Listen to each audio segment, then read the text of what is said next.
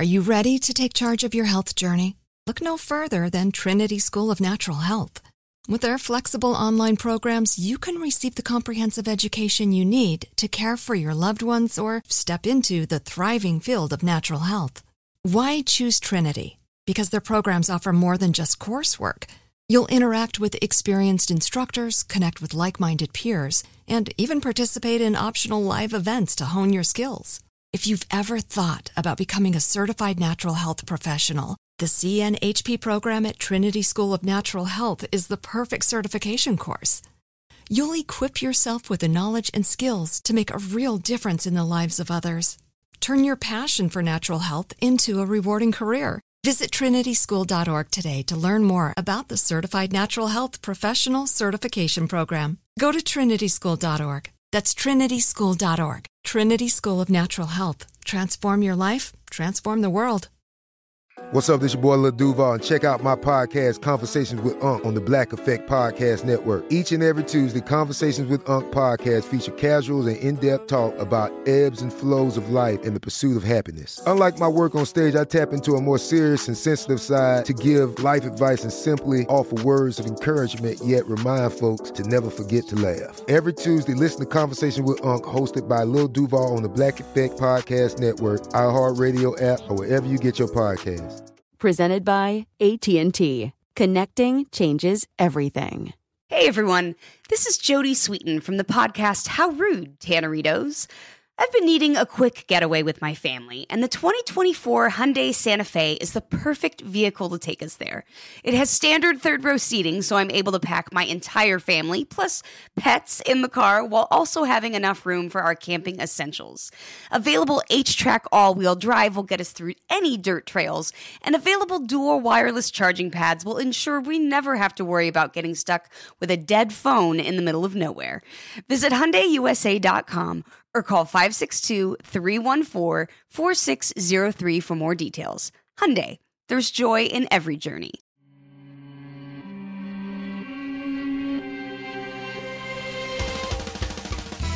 Welcome to Creature Feature, production of iHeartRadio. I'm your host of Mini Parasites, Katie Golden. I studied psychology and evolutionary biology, and today we're talking about animal senses.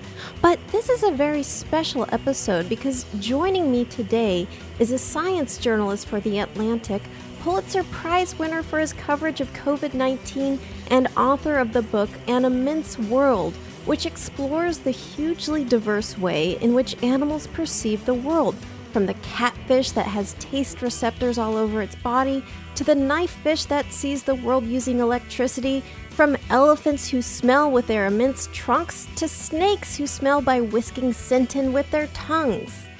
Welcome to the show, Ed Yong. Hello, thanks for having me.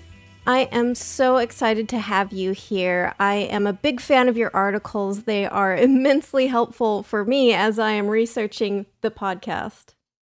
Thank you. I'm delighted.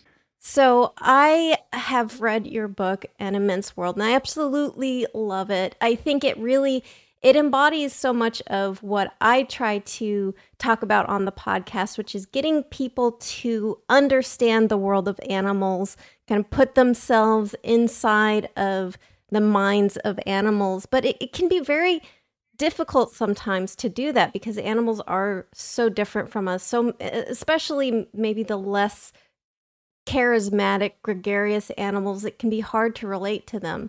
And it can be really hard to describe what might be the experience of animals when we're trapped in our own, human brains. We can't get outside of our brains. But as a science writer, you have to try to get inside the heads of these animals. So how do you go about doing that? Right. With some difficulty, it is very challenging. And I think that there's a lot of discussion around how animals think, what they might feel, but even on a very basic level, like how they sense, what they see, what they hear, what they're capable of seeing and hearing. There's a huge amount of variation there, and we don't we often just don't really think about it. I think there's this very reflexive tendency to assume that animals are just seeing and hearing and feeling and smelling the same kinds of things that we are. And that's not true. This whole book is about why that's not true. But to sort of really grapple with why that's not true is immensely challenging. Like I can look at studies. I can see what science tells us about what kinds of things an animal can sense. But to really actually get into the head of that creature, to think about what a bat feels when it flies through the air, what an electric fish feels when it detects the ways its own electric field is warped by the objects around it.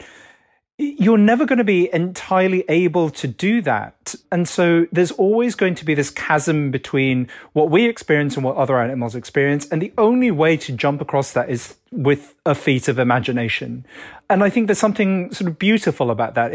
You're never going to be able to completely do it. It's always going to be a struggle, but it feels like such a worthwhile thing to struggle against and to sort of devote mental energy towards. Oh, I absolutely agree. I think it takes a lot of creativity, imagination, and compassion to try to imagine what it would be like to be one of these animals.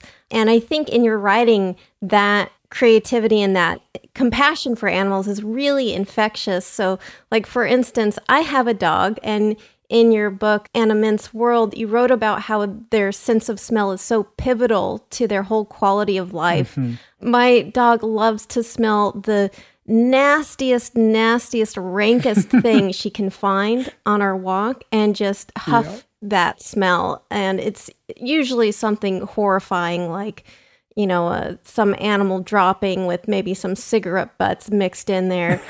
And it always kind of irked me, but now I think, okay, well, for her, it's like viewing a piece of art for me, maybe.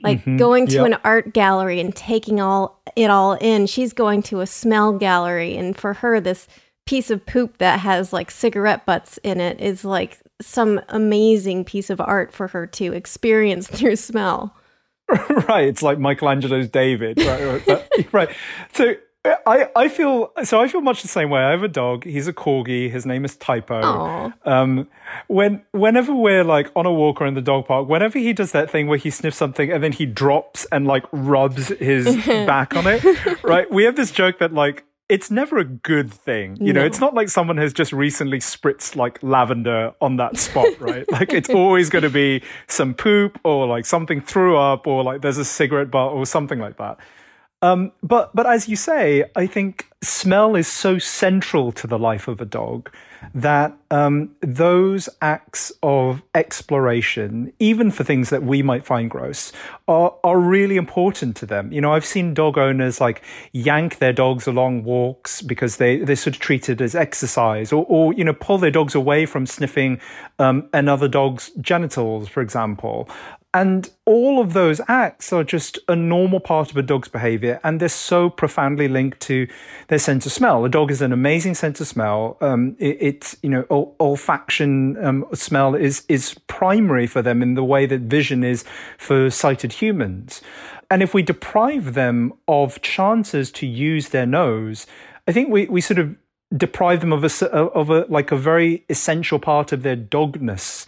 You know, there have been studies showing that dogs are happier, like more optimistic, less anxious when they get a chance to use their noses. And I think like we benefit too. You know, when I watch Typo on a walk, like we walk around the same bit of neighborhood all the time, like streets and houses that I pass thousands of times over and that now feel boring to me. But they're not boring to him because they change all the time. The smells that he gets are constantly shifting, and he smells like, you know, now it's spring. I watch him like examine the like newly emerged plants with just this incredible delicacy. And I watch him like examining bits where other dogs have peed or pooped. and I see that as like, me scrolling through my Instagram feed. It's like me checking on social media. It's a deeply social activity. Like, he can tell which of the neighborhood dogs have been around, probably like what their current state is, like what their health is like, lots of stuff about their lives that kind of like autobiographical information that I have no access to. I didn't even know which dogs were there, but he does. And so every walk, if he's allowed to sniff, becomes like an adventure, a social occasion. I love that. Yeah, we have a park where I take Cookie, and Cookie she's like some kind of spaniel chihuahua mutt, so she's not big on exercise anyways, but I'll take her to the park and she just loves the sniff experience of going. And she's very particular. And it's so interesting because, I may want to go somewhere where it's nice and shady or there's some flowers, but she wants to go to just this uninteresting to me patch of dirt. But I'm sure there's some kind of calling card that's been left, some sort of interesting marking from another dog. And she's just investigating it for, minutes. And it's really, I think, kind of once you really put yourself into that mindset of them exploring the world, it does become more interesting for you, observing them, seeing that fascination in their eyes kind of light up when they find a particularly smelly patch. Right. Like, I think all dog owners know this feeling where you're just going for a walk and the dog is like happily trotting along, and then suddenly just grinds to a halt, and flips around and starts investigating some random patch of ground or sidewalk that looks completely indistinguishable to every other bit of ground or sidewalk, but clearly has something that is deeply enthralling to them. And I think there's a few ways you could react to that. You could sort of go, oh, for God's sake, we need to go on a walk and yank them away. But I think if you really start to consider what they're doing, it does show you that there's even parts of the world that are familiar and boring and mundane to us are actually rich with information, are sort of wondrous and extraordinary through the senses of other animals. And that's a feeling that I've tried to capture in this book throughout, that paying attention to how other animals sense the world reveals the world that we know in a completely different light. It shows you flickers of the magical in the mundane. Yeah, it does really feel like there's this whole secret world that we are not really aware of until we actually pay attention to animals. There are always jokes about a cat or something being able to see ghosts or having extra senses, but it is, maybe not the ghosts part, but the extra senses, or at least the same senses but used differently, are very true.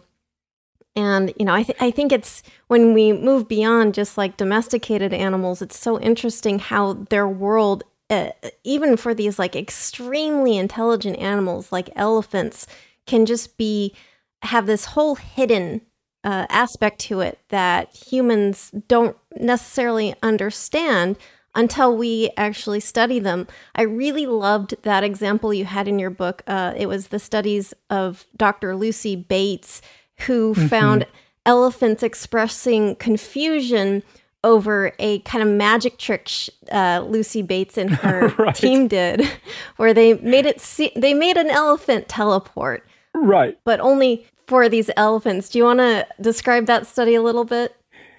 Yeah, so elephants, like dogs, have this very powerful sense of smell. They obviously have that trunk. They're constantly exploring with it. And so Lucy Bates did this experiment where she followed a herd of elephants, waited for one of them to pee, and then waited for them to leave, and then scooped up the urine-soaked soil and put it in a piece of Tupperware, and then drove round to find either the same herd of elephants or a different herd, cut them off, dumped out the pea-soaked soil in front of them, and then waited. And what happened was, if she did that for a completely different herd of elephants that was unrelated, they would examine the soil and then be fine, and move on. If it was the same herd, they would examine the soil and be like more interested. It's like, they recognize that it's a family member. But specifically, if it was the same herd and they knew the elephant who left that scent was behind them, they acted very confused because they have an awareness of their own family members, who's around them, and that awareness is cemented through scent. So if they know that, like Elephant Joe is way behind in the herd, and suddenly they smell Elephant Joe ahead of them, they're like, wait, what? What? How? Right. And so I love that for several reasons, right? So firstly, it shows that principle we talked about, that like this random bit of soil contains rich information to an animal that has the right nose for it, and it's rich biographical information too, right? It's information about who is around and where they are, and also that there's a lovely interaction here between the senses and the intelligence of the animal, right? So the sense. Some animals have all kinds of extraordinary ways of perceiving the world, but when you tack that on to like long-lasting memories or just advanced cognition, you get these wonderful little interplays, like what these elephants did, being confused by a magic trick that humans have performed. Yeah, I also love that we probably wouldn't know about this awareness that these elephants have. It's a very advanced form of cognition to recognize an individual and know where that individual is spatially, and also be able to reason out that, okay, if they're behind us, how could they have jumped ahead in time and gotten ahead of us? That doesn't make sense. So it shows that very complex, rich intelligence. But if we hadn't thought, or at least if Dr. Lucy Bates and her team hadn't thought to investigate their sense of smell, something that to us is not as important in recognizing individuals or understanding sort of time or spatial reasoning, we wouldn't have discovered this aspect of elephant intelligence. So being able to understand not look at an animal's intelligence through our human kind of framework, but through the animal's framework, I think would reveal a lot more to us about how intelligent they are.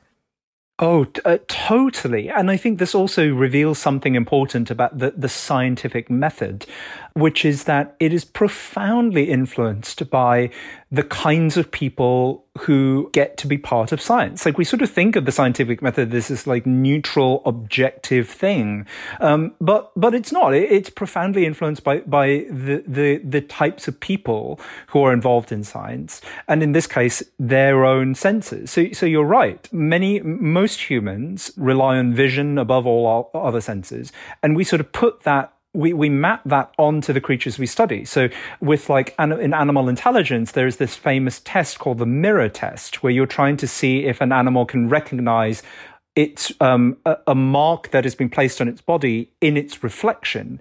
And this has been used as a way, this has been linked to everything from all sorts of things like self-awareness, empathy, and so on.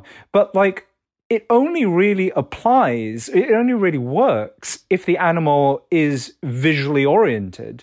And people have tried this kind of test with elephants with mixed success. And maybe the reason is that vision just ain't that important for elephants. Maybe if you try a version that is specifically related to smell, they do better. And so, this kind of work has been done with dogs for the same reason. They do better at smell-oriented tests of self-recognition than visual ones.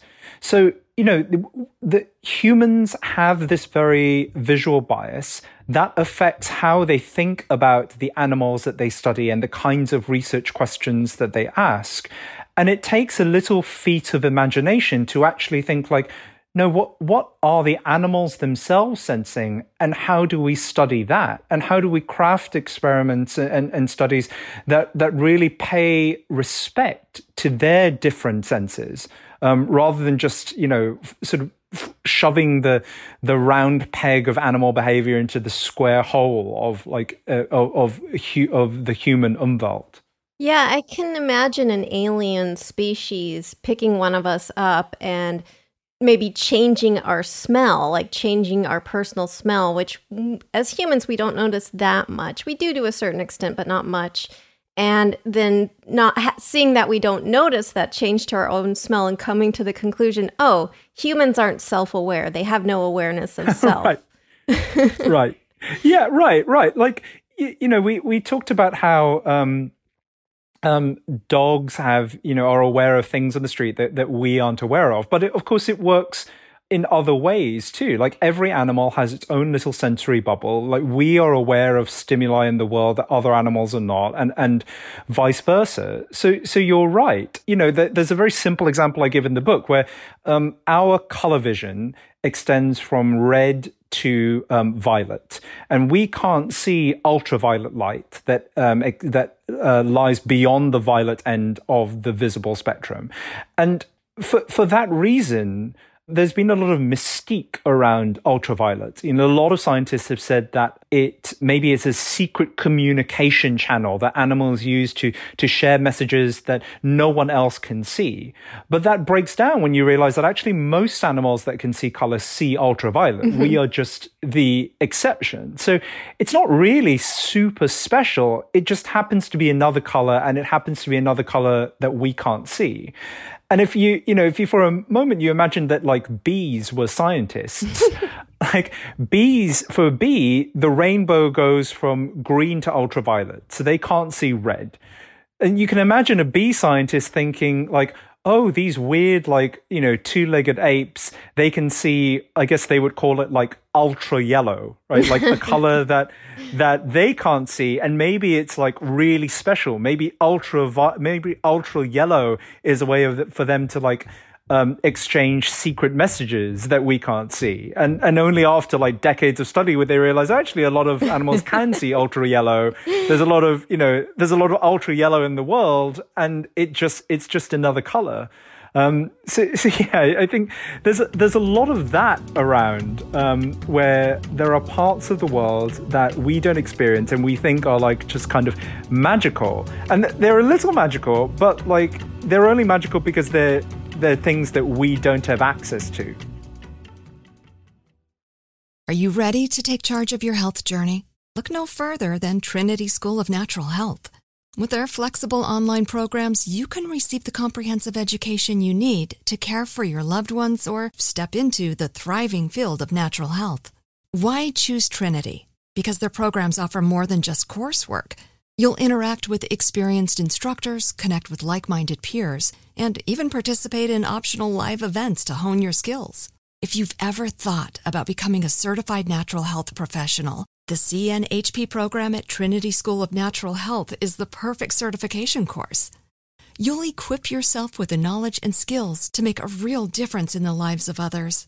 Turn your passion for natural health into a rewarding career. Visit trinityschool.org today to learn more about the Certified Natural Health Professional Certification Program. Go to trinityschool.org. That's trinityschool.org. Trinity School of Natural Health. Transform your life, transform the world.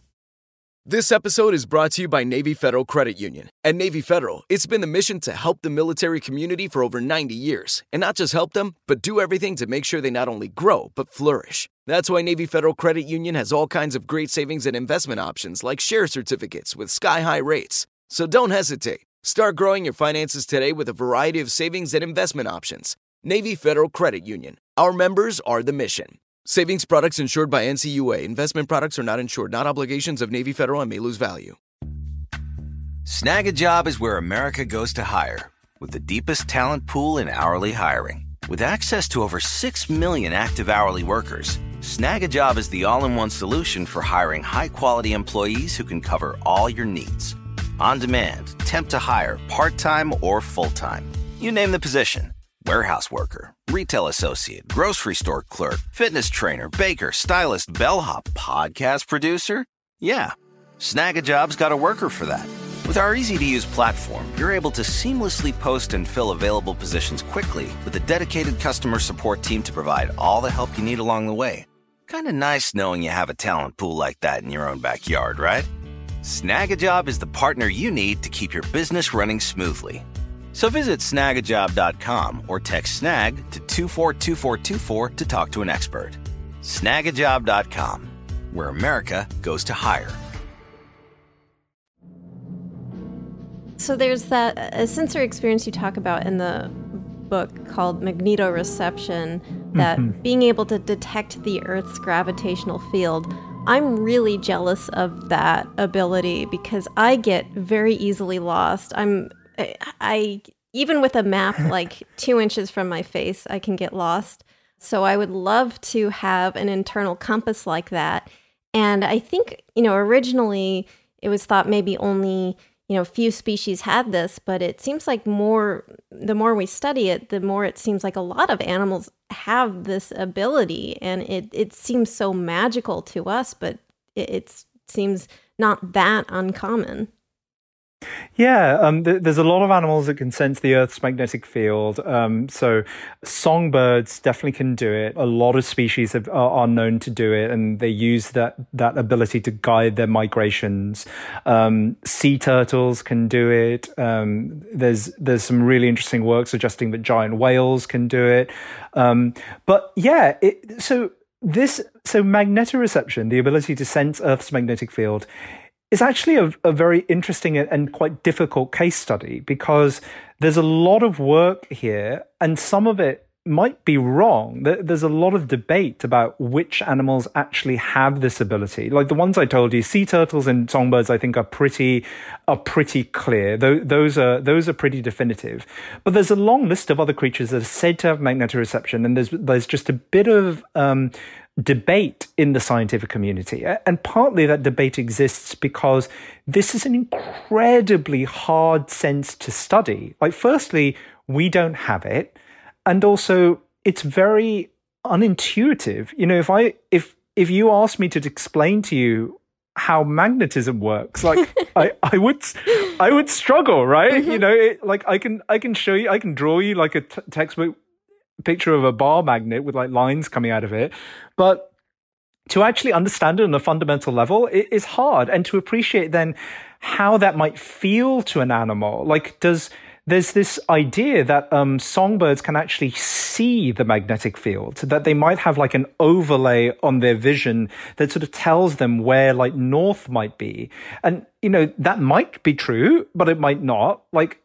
In either case, it's quite difficult to think about how that feels to an animal. Like, does a migrating turtle always have a little like tug towards like where north is? Does it feel very differently? For something like that, which is entirely different, a sense that we don't have. It's not like trying to imagine a bee seeing ultraviolet. It really taxes the boundaries of our understanding, as does the rest of the sense. No one actually knows. Like for vision, right? My vision is in my eyes. The organ is clear. The molecules responsible for my ability to see are known, and the way they work is clear. None of that is clear for magnetoreception. Mm-hmm. Right? There are loads of theories, but the magnetic field penetrates our bodies. So a sense organ doesn't have to be on the surface. It doesn't have to have like a hole that allows it to access the environment. It could be anywhere. It could be distributed throughout my entire body. It could be hidden in my internal organs. It could be in my butt. Who knows? All these possibilities are on the table, which makes it a fiendishly difficult sense to study. And so this goes back to what we talked about the link between imagination and discovery. The fact that this sense taxes our imagination so means that the process of discovery has been very slow and kind of jerky and erratic. And for that reason, I think kind of fun. Yeah, no, I think in a way, it's comforting to me that we don't know things about the animal world, because it really shows how rich it is. If we already had discovered everything was a settled science, that would be, I think it would feel lonely, because I think there's always this hope that we'll discover more things to make us feel like we're not the only thinking, feeling species on Earth. And so I love it when there are these secrets, because to me it feels like, oh, this is another thing to try to understand. And, having that understanding of animals around us, it makes me feel like, hey, we're not the only thing around here. We have a bunch of interesting creatures that have their own internal experience, and we can actually try to understand that. Right. And the wonderful thing here is that every creature has its own unique sensory world. So the amount of stuff that you could potentially learn is almost limitless, right? It's limited only by the number of species that exist. And wherever scientists look, it seems that they always find something cool. And because sensory biology is such an old, rich field with a deep history to it, and because surprises seem to be just around the corner and infinite in their number, there's a lot of work on, frankly, like weird animals. It's not like everything is just in like fruit flies or dogs or elephants. Like the book also includes catfish and like golden moles. And there are probably, I would hope there are animals here that like people have never heard of before. And there's such a rich vein of literature to draw from. There was such a rich vein to draw from in writing this book, because the questions are so fascinating. And like the people who study this, who work in this field, seem to get like very easily drawn towards like weirdos, to some random animal that they happen to like walk past it in a zoo or, stumble across at a field trip, and they suddenly become enthralled, enraptured by thinking about how that animal perceives. And yeah, I think it means that the book gets to be diverse, and that I get to write about a lot of strange and wonderful things. Yeah, I mean, I think that it is the stranger the animal, maybe it gets harder to empathize with it, but the more fascinating it can be. So, for example, in the book you discuss a scallop TV study where Professor Daniel Spicer put scallops in little scallop chairs and made them watch TV. I love this study so much. I love to visualize a bunch of scallops in like a theater watching a movie. And what I love about it also is that it highlights the eyes of scallops. I think people can be quite surprised that scallops have eyes. In fact, they can have over 100 eyes, and that they're beautiful to me. They're like these little jewels, these shiny little bright blue jewels. And I love just finding a hidden secret where, we're used to scallops, like you say in the book, is just kind of this tasty little cylinder of flesh on a plate, but it's an animal and it has this sensory experience. And this scallop TV study is really weird, but really interesting. Could you talk a little bit about it? Yeah, I love the study because everyone involved is very clear that this was an absolutely absurd experiment to try, and no one thought that it would work, but they gave it a go, and they found something really cool, which is that if you put scallops like on these little, I don't know, scallop armchairs and show them movies, like just little flecks of food, like little particles drifting by on a screen, they will react. They'll open their shells. They'll extend their little sensory tentacles in a kind of curious way. And okay, so to explain what this means, as we said, a scallop is a living animal. It is not just like a lump of flesh. The flesh is like the muscle of the scallop's foot, but there's a whole other animal besides that inside the shell, and that includes eyes. It has rows of very beautiful, quite surprisingly complex eyes. And this experiment, the scientists who did it, thought that maybe the eyes are used to spot passing food. Scallops will filter bits of food floating past them, so maybe the eyes detect that and allow the scallop to nom nom nom. But what they actually think is that the scallops have these like sensory tentacles that smell and taste and feel. And the eyes are just a way of saying, hey, there's something interesting over there. And the tentacles allow them to then explore with their other senses, which is sort of really cool. But I think like the thing that's extraordinary to me about this is try and think about what a scallop sees. Because the eyes are, like I said, they're surprisingly complicated. Like they have reasonable optics. So each eye has like, nowhere near as good a vision as us, but they have decent image forming abilities.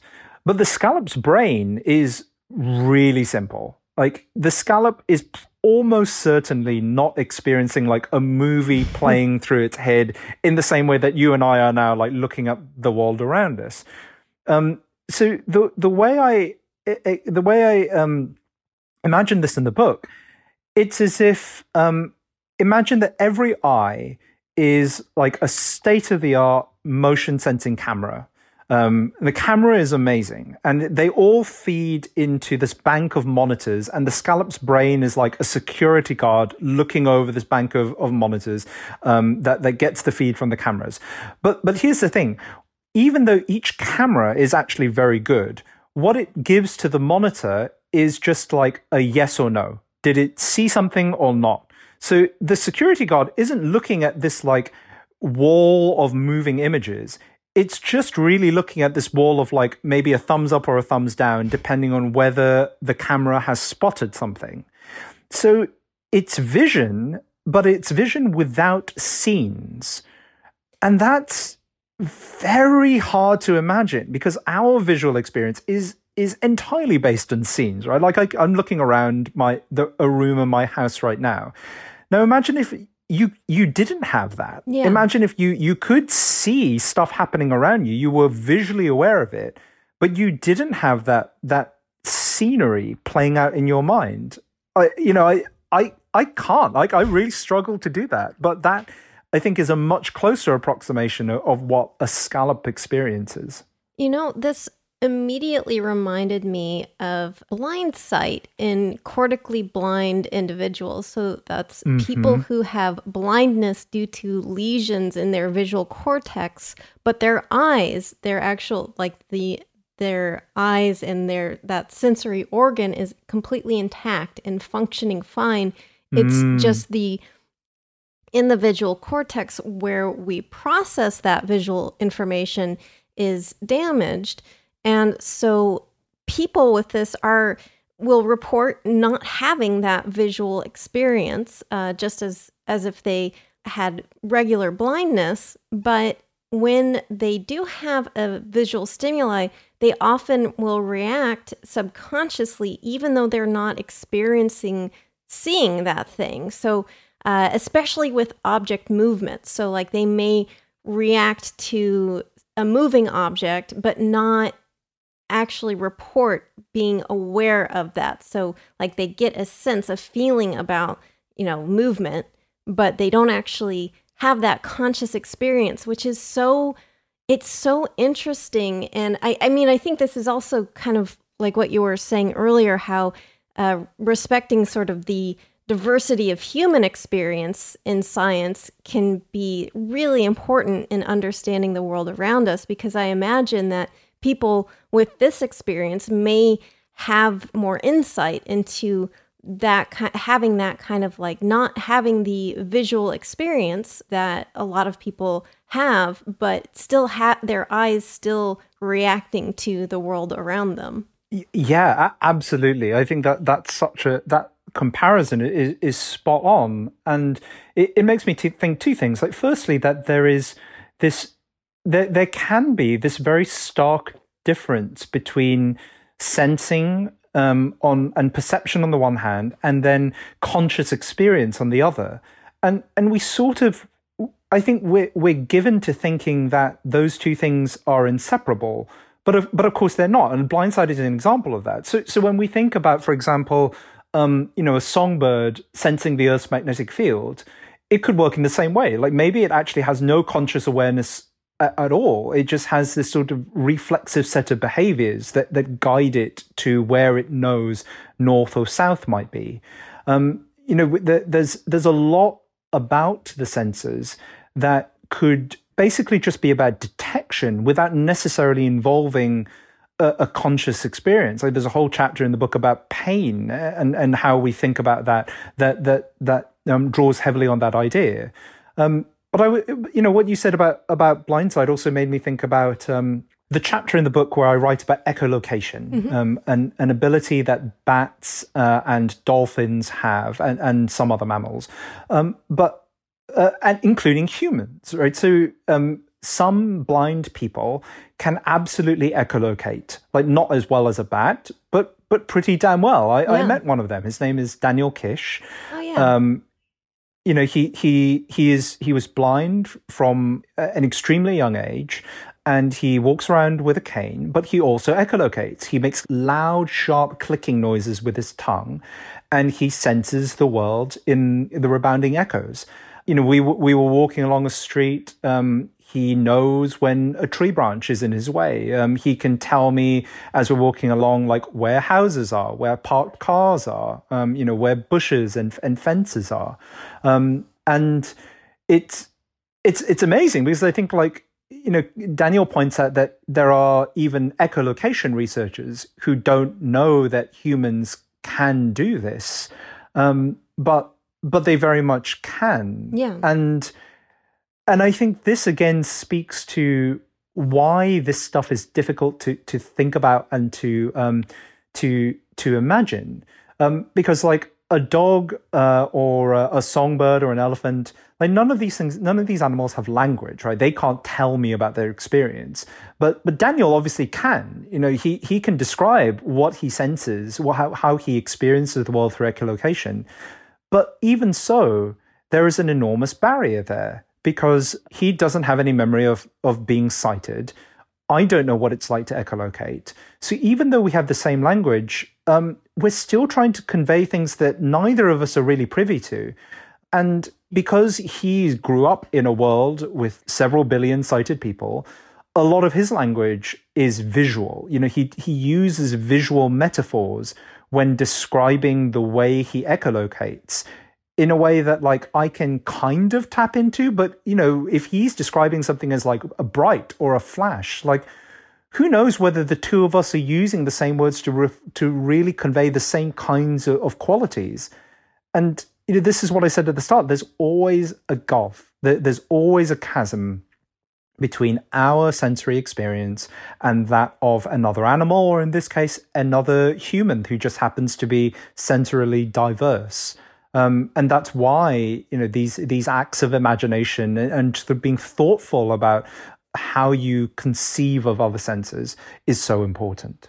Yeah, I think sometimes people separate empathy and trying to understand other people from science. Like there's hard science and then there's emotion, like emotional intelligence and scientific intelligence. And I really think that does such a disservice to science because having that emotional intelligence where you really want to understand another person, I think is such a key to be able to do good science. Because how do you come up with a good study that investigates something that needs to be investigated without being able to connect to other people and their different experience and learn from that?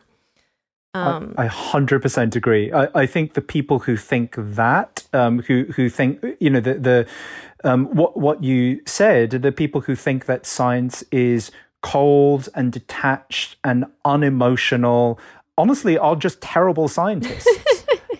Right? Like, I don't trust the quality of their work because, like we said, in this case, our senses, but more broadly, like our experience, our culture, our values, profoundly influence the kinds of questions that we ask, the way we design experiments to probe those questions, the way we interpret the returning results.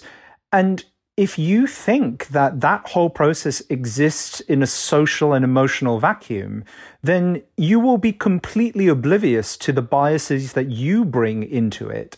And so, which is why I don't trust the work of people who think in that way, because I think that there's a certain thoughtlessness there that leads to misleading research. I mean, even in the field of animal sciences, there have been so many cases. I mean, there's tons in the book where people drew the wrong conclusions about what animals were doing for decades or even centuries because they just weren't paying attention, because they were scoffing at the idea of animals doing something vastly different.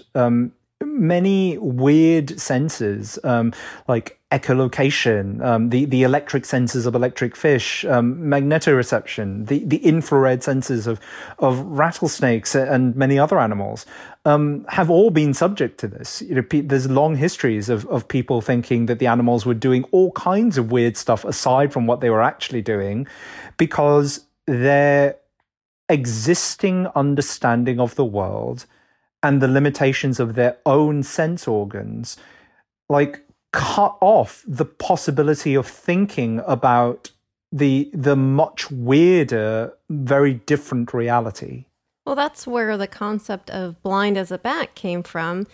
People would see bats kind of flitting about erratically as if they didn't know where they were going, but in fact, that erratic movement is actually quite calculated to hone in on an insect as they're using their echolocation. And they're also, as you point out in the book, they are not blind either, and even in the traditional sense, they can use their eyes, but their echolocation skills are the most useful in hunting insects. But yeah, we had this misconception about bats being blind for so long just by misinterpreting their movement, the way that they move in the sky, and assuming that taking a straight path from point A to point B is the correct way to hunt something or to move around. Right. People scoffed at the idea of echolocation when it was first proposed. There are great stories of so like Robert Galambos, one of the co-discoverers, having a guy shaking his shoulders at a meeting going, "You can't possibly mean that." So Donald Griffin, the other person who pioneered the study of echolocation, wrote about this idea of echolocation as a magic well, a thing that just kept on yielding like one discovery after another. But he also wrote about how scientists were often limited by the scope of their own imaginations, and sort of just didn't even countenance the possibility that something weird and beyond what they could imagine was actually going on. And it's sort of ironic because like Griffin himself was very skeptical about the existence of magnetoreception as a sense, right? So we're all kind of subject to this. So in terms of the blind as a bat metaphor, I think part of that also is related to ableism. Mm-hmm. That we think of like the kind of average default human sensorium as the norm, and anything that sort of deviates from that as being worse. So blind as a bat is derogatory, not really just to bats, but also to blind people. Yeah. There's this assumption that like sight is good and a lack of sight is bad. We talk about darkness as being a bad thing. We talk about, we equate blindness with obliviousness, with ignorance. But of course, blind people are profoundly aware of their surroundings. They have, abilities and awarenesses that sighted people don't possess, and sort of can't really, and often don't think about or underappreciate. And the same goes for many other animals that have de-emphasized vision in favor of other senses. So yeah, there's a lot at play here. There's anthropocentrism, there's ableism, there's a lot that goes into some of these negative and frankly wrong stereotypes.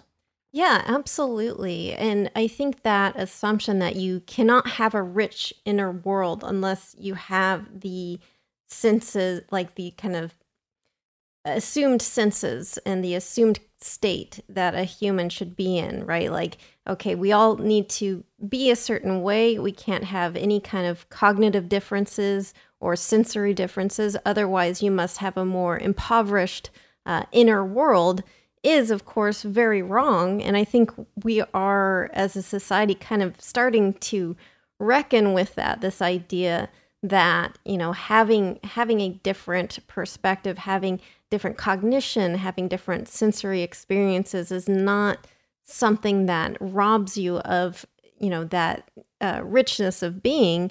It's just, it is a different experience. You know, it's not, we don't have to have carbon copy experiences and as you say, like the Umwelt, as everyone else. In fact, having people who have different perspectives, different sensory experiences, different cognitive experiences can be very enriching. Yeah, absolutely. And, you know, there's this, I think there's this kind of very deep-seated idea that like more is better when it comes to the senses. And so colorblindness is a great example of this, right? There are loads of people who see a narrower range of colors than the average person. But you know, that's no different than the vast majority of other animals, or especially mammals, right? So most mammals are dichromatic, which means they have 2 types of color sensing cells in their eyes, as opposed to 3 that we have. So my dog, Typo, is dichromatic. His rainbow extends from yellow to blue, with like whites and grays in the middle instead of greens. And that's what a lot of colorblind people have, and it's fine. Like, there's it's not the case that like having 3 kinds of color sensing cells is inherently better than 2. And in fact, we know that's not the case, firstly, because so many mammals have only 2, but also like there are many species of monkey in South America. So the females either are trichromatic or dichromatic, but all the males are dichromatic. Wow. So there's variation in what kinds of colors even like a brother and a sister monkey can see. The trichromatic females are much better at spotting fruit from a distance, but the dichromatic males are much better at breaking the camouflage of hidden insects. So there's pros and cons of each, and it's definitely not the case that more is better. So if you think about like colorblind people, like there are things that people with colorblindness find difficult. You know, a lot of tasks that involve colors, like, I don't know, you know, looking at paint swatches or sometimes electrical wiring, traffic lights can be confusing.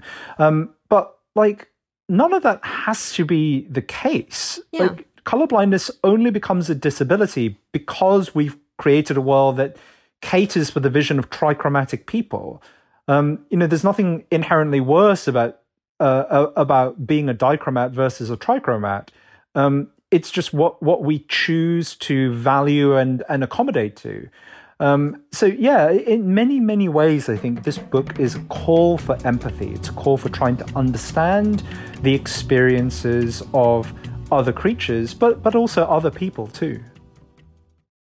Are you ready to take charge of your health journey? Look no further than Trinity School of Natural Health. With their flexible online programs, you can receive the comprehensive education you need to care for your loved ones or step into the thriving field of natural health. Why choose Trinity? Because their programs offer more than just coursework. You'll interact with experienced instructors, connect with like-minded peers, and even participate in optional live events to hone your skills. If you've ever thought about becoming a certified natural health professional, the CNHP program at Trinity School of Natural Health is the perfect certification course. You'll equip yourself with the knowledge and skills to make a real difference in the lives of others. Turn your passion for natural health into a rewarding career. Visit trinityschool.org today to learn more about the Certified Natural Health Professional Certification Program. Go to trinityschool.org. That's trinityschool.org. Trinity School of Natural Health. Transform your life, transform the world. This episode is brought to you by Navy Federal Credit Union. At Navy Federal, it's been the mission to help the military community for over 90 years. And not just help them, but do everything to make sure they not only grow, but flourish. That's why Navy Federal Credit Union has all kinds of great savings and investment options like share certificates with sky-high rates. So don't hesitate. Start growing your finances today with a variety of savings and investment options. Navy Federal Credit Union. Our members are the mission. Savings products insured by NCUA. Investment products are not insured, not obligations of Navy Federal and may lose value. Snag a Job is where America goes to hire, with the deepest talent pool in hourly hiring. With access to over 6 million active hourly workers, Snag a Job is the all-in-one solution for hiring high-quality employees who can cover all your needs. On demand, temp to hire, part-time or full-time. You name the position. Warehouse worker, retail associate, grocery store clerk, fitness trainer, baker, stylist, bellhop, podcast producer. Yeah, Snag a Job's got a worker for that. With our easy-to-use platform, you're able to seamlessly post and fill available positions quickly with a dedicated customer support team to provide all the help you need along the way. Kind of nice knowing you have a talent pool like that in your own backyard, right? Snag a Job is the partner you need to keep your business running smoothly. So visit snagajob.com or text SNAG to 242424 to talk to an expert. Snagajob.com, where America goes to hire. You know, I had this question because, and this relates a little bit to also your coverage of COVID-19, is that sometimes when people find out that, COVID-19 may have had an animal origin, like, well, doesn't that mean we should cull this animal? Like, shouldn't we avoid researching them or, get rid of them? Like, is it so bad if a species goes extinct if we get rid of the threat of COVID or something? And of course, I think there are several things wrong with this, one being like the idea that you could get rid of one species and eliminate all animal reservoirs of a disease. And also this, the jumping to the idea of destruction, destroying something in the name of some kind of imagined safety, rather than trying instead to actually understand more how is the relationship between humans and animals leading to health crises, both in humans and in animals, and what we can do to prevent that. So, you are someone who is both very well-versed in these zoonotic diseases, as well as, basically that we should respect animals and respect their rights to be here. So what would you say to someone who feels that way, that like we should either be afraid of these animals or get rid of them when they are in our, territory, or what we perceive to be our territory? Right. I think I think it's a profoundly misguided idea. I mean, I can see why people think that. SARS-CoV-2 almost certainly came from a bat, and bats in general harbor a lot of viruses that could potentially cause problems for humans. But, a couple of things. Firstly, bats are incredibly important. They play, vital, irreplaceable roles in most of the ecosystems where they live. So you just can't get rid of bats. Secondly, there are a lot of bats. It's like, bats are like a fifth of all mammal species, and they're incredible creatures in their own right. Like the specific group that SARS-like viruses are often found in have this incredible style of echolocation that is even like weirder and more advanced and more sophisticated than what like your average bat can do, which is already pretty spectacular. So there's that, there's what we stand to lose. But then there's also the fact that this idea assigns blame to entirely the wrong party. Mm-hmm. Like, why are zoonotic spillovers becoming more common? They're becoming more common because we have destroyed habitat, because we have encroached into the spaces where wild animals live, and because we have crushed those animals into smaller and smaller ranges. It's like I said in one of my pandemic pieces, it's as if we've been crushing the world's wildlife in an ever-tightening fist. And what happens is that viruses start bursting out of that. But, there's also the fact that we are reshuffling the networks of mammals and their viruses all around the world. As the world warms because of climate change, species of mammals are having to move in order to track new areas that have the environments that they were well adapted to. As this happens, species that never previously coexisted are meeting each other for the first time, which creates opportunities for their viruses to hop into new hosts and then eventually into us. This has been happening for decades now, and we're sort of in the peak of that process. as we speak, which means that the kinds of events that led to a new coronavirus ripping through the human population are becoming more and more common. And they're becoming more and more common because of things that we did, because of changes that we wrought upon the world. And if we don't fix those changes, you're not going to be able to drive the risk of pandemics down to zero by culling bats. If anything, you're just going to make the ecosystems where those bats live much worse, and you're going to lose the whatever spectacular way of experiencing the world those bats have. That we look for the problem in the wrong place. In that we try and shove responsibility onto others, and we try and look for quick, easy, sticking plaster fixes. The problem lies within us, and the fixes need to be much bigger and much more systemic. So I think, unless we actually extend the full force of our empathy and ingenuity to the rest of the natural world and understand that we are a part of it and that we have had a profound influence in shaping it, then we're just going to experience more of these problems. Like that climate change phenomenon, the link between climate change and pandemic risk, what that should tell us, is that many of the big existential problems of our time, climate change, the sixth extinction, mass extinction of wildlife, the risk of future pandemics, they're all the same problem. They're all facets of the same interconnected mega problem, and the responsibility for fixing that problem is on us, not on bats. Yeah, I absolutely agree. I ultimately, I think is very evident in your book, this idea that our human experience is the only important thing is just very wrong. But in addition to that, I think it's important to remember that our sort of priorities and the priorities of our ecosystem are not necessarily in conflict. We can actually have a lot of solutions to our own human issues, our own problems, by turning to our animal cousins and trying to both help them and also understand them. Yeah, I totally agree with that. And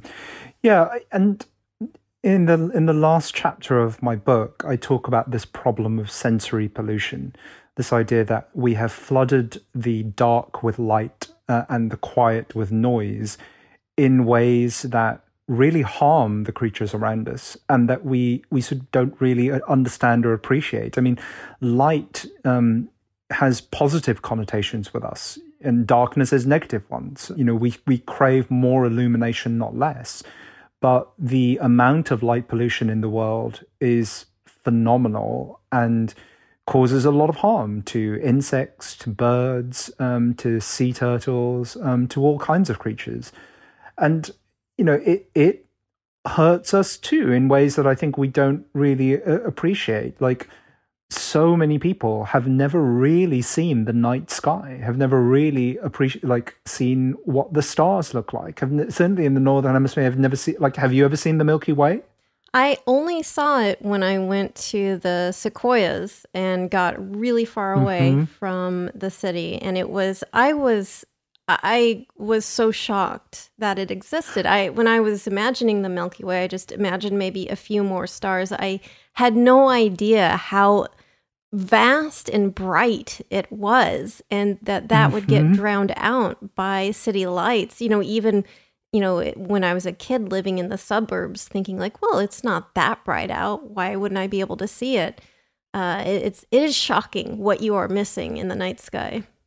It's really shocking, and that sight is just transcendently beautiful. I think the first time you see it, because most of us have never seen it before, it's just achingly beautiful to behold. And there's no reason why we shouldn't be able to see it. It's clearly visible in the Northern Hemisphere. It's just that the light from all of these distant stars from our own galaxy travels countless light years, reaches Earth, and then gets washed out by the glow of our own buildings. And I think that's profoundly sad. We affect our own health, our own biological clocks by the lights we produce at night. And I think that the thing about sensory pollution that's really important is that, unlike a lot of the other things that we're doing to the world, unlike greenhouse gas emissions, unlike plastic pollution, environmental toxins, this is easy to fix. Like, light pollution goes away when you turn the lights off. It is literally a switch. We just have to care enough to want to fix the problem. Yeah, and I think there are other types of sort of sensory pollution that we're just like learning about, like the idea that animals that have a wider range of visual perception than we do can see sort of a halo coming off of power lines, and that to them it's this intimidating, glowing thing, not where to us, we may only kind of perceive a slight buzzing coming from it. Or like with birds, like whose mating cycles are entirely dependent on them being able to hear each other. That's like the way that they can locate each other for mating, and how that so negatively impacts their breeding cycles when there's too much noise pollution. If we don't even really understand what their sensory world is, how can we have the empathy to know even what to change? And I think, for me, that is what is so important about books like yours and learning about these animal internal experience, because it is so vital in understanding our world and how to, basically prevent our world from becoming dull and, bereft of this diversity of experience. Yeah, and we can choose something different. Like at the start of the COVID pandemic, when a lot of people were staying at home, there was a lot of talk of there were a lot of cases of people going, are there just more birds? Right? Like loads of people said that. And it's not that there were just more birds. It's just that you can hear them now because everyone's being a lot quieter. And what happens when you're quiet is not just that you start picking up on sounds that might otherwise be drowned out, but you can hear over much longer distances. Even just a few decibels less noise, can double the radius over which you're hearing. And so sensory pollution is the pollution of disconnection. It disconnects us from the sounds of nature around us by shrinking our own sensory bubble. It disconnects us from the cosmos by drowning out the lights of distant stars. And, it's sort of ironic that at that moment in time when people felt isolated, in some ways, they actually were more connected to the world around them. And I think we should aim for that. I mean, not like the horrible, I'm not saying we should aim for like lockdowns and stay-at-home orders. We should aim for being more connected through the world around us by expanding the reach of our own senses, and by going on these, mental adventures and thinking about the senses of other animals. Yeah, circling back to what we talked about with dogs' perception, I enjoy my walks with Cookie a lot more after reading the book and really thinking about how much fun she's having smelling these things. And I just watch her and enjoy seeing her reaction to things. Or like I'll hide little treats around the house and watch her like sniff. I see she catches the scent and she tries to find it. And in that very simple, limited way, it's brought me so much more joy. And I think that if we extend that past just the cute animals like dogs into, all sorts of animals out there, even the maybe less beautiful ones like snakes and spiders, bats, although personally I think bats are very, very cute, really kind of feeling that excitement about watching them experience the world and understanding, hey, they have that internal experience. It's like when you're a really young kid and you finally come to the realization, oh, wait, there are a ton of people on Earth and they each have their own internal experience, and that immensity of understanding, hey, like I am not the only conscious human and there's so many other conscious humans. And then like extending that realization to animals, I think is a very profound and enriching experience. Yeah, me too. I couldn't agree more. Well, Ed, thank you so much for joining me today. This was wonderful. I love your book. I am eternally grateful for your articles as well, because without them, this podcast would probably be a lot less interesting. So where and when can people get a copy of your book? So An Immense World is out on June 21st in all the places you get books from, preferably your local bookstore, but anywhere you want to grab a copy, please do. You can get the audiobook as well, which is read by me. It should be out pretty soon. I hope you all check it out, and I hope everyone enjoys it. I hope it brings a bit of joy to people's lives at a moment when I think we could all use more infusions of joy. Well, I can attest to that. I really enjoyed it. Before we go, let's play Guess Who's Squawking, the Mystery Animal Sound game. Every week I play a mystery animal sound, and you, the listener, guess who is making that sound. It can be any animal on Earth. So the hint for last week's mystery animal sound was this. Though featured in The Silence of the Lambs, this fellow is not so silent.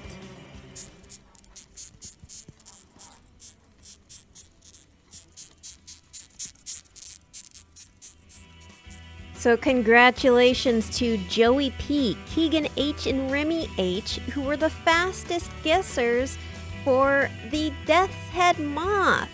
So the Death's Head Moth was featured on the poster for Silence of the Lambs. They have what appears to be a human skull marking their thorax. So to make that chirping sound, they actually inhale and exhale air, forcing it through their mouth tube, which was thought to originally be used to slurp up sugary syrup, but it is now used to make sound, and it can vibrate like an accordion. And this is a way of scaring away predators, so startling them and hopefully scaring them away. And due to the skull-like marking and shrill squeaks, it has become a figure in many superstitions. So, on to this week's Mystery Animal Sound. Here's your hint. It has a prehensile tail, a hunger for eucalyptus, and for fresh meat.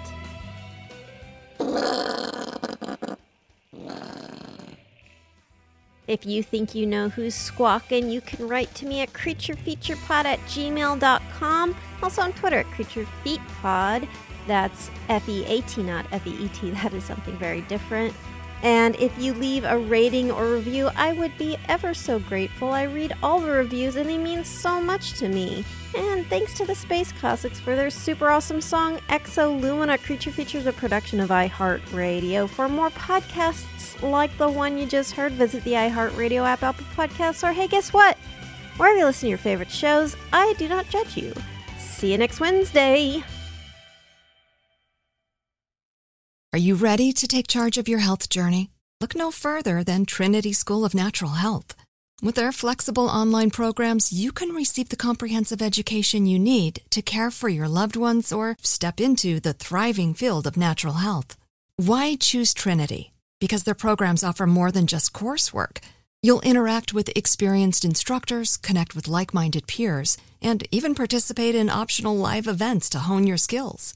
If you've ever thought about becoming a certified natural health professional, the CNHP program at Trinity School of Natural Health is the perfect certification course.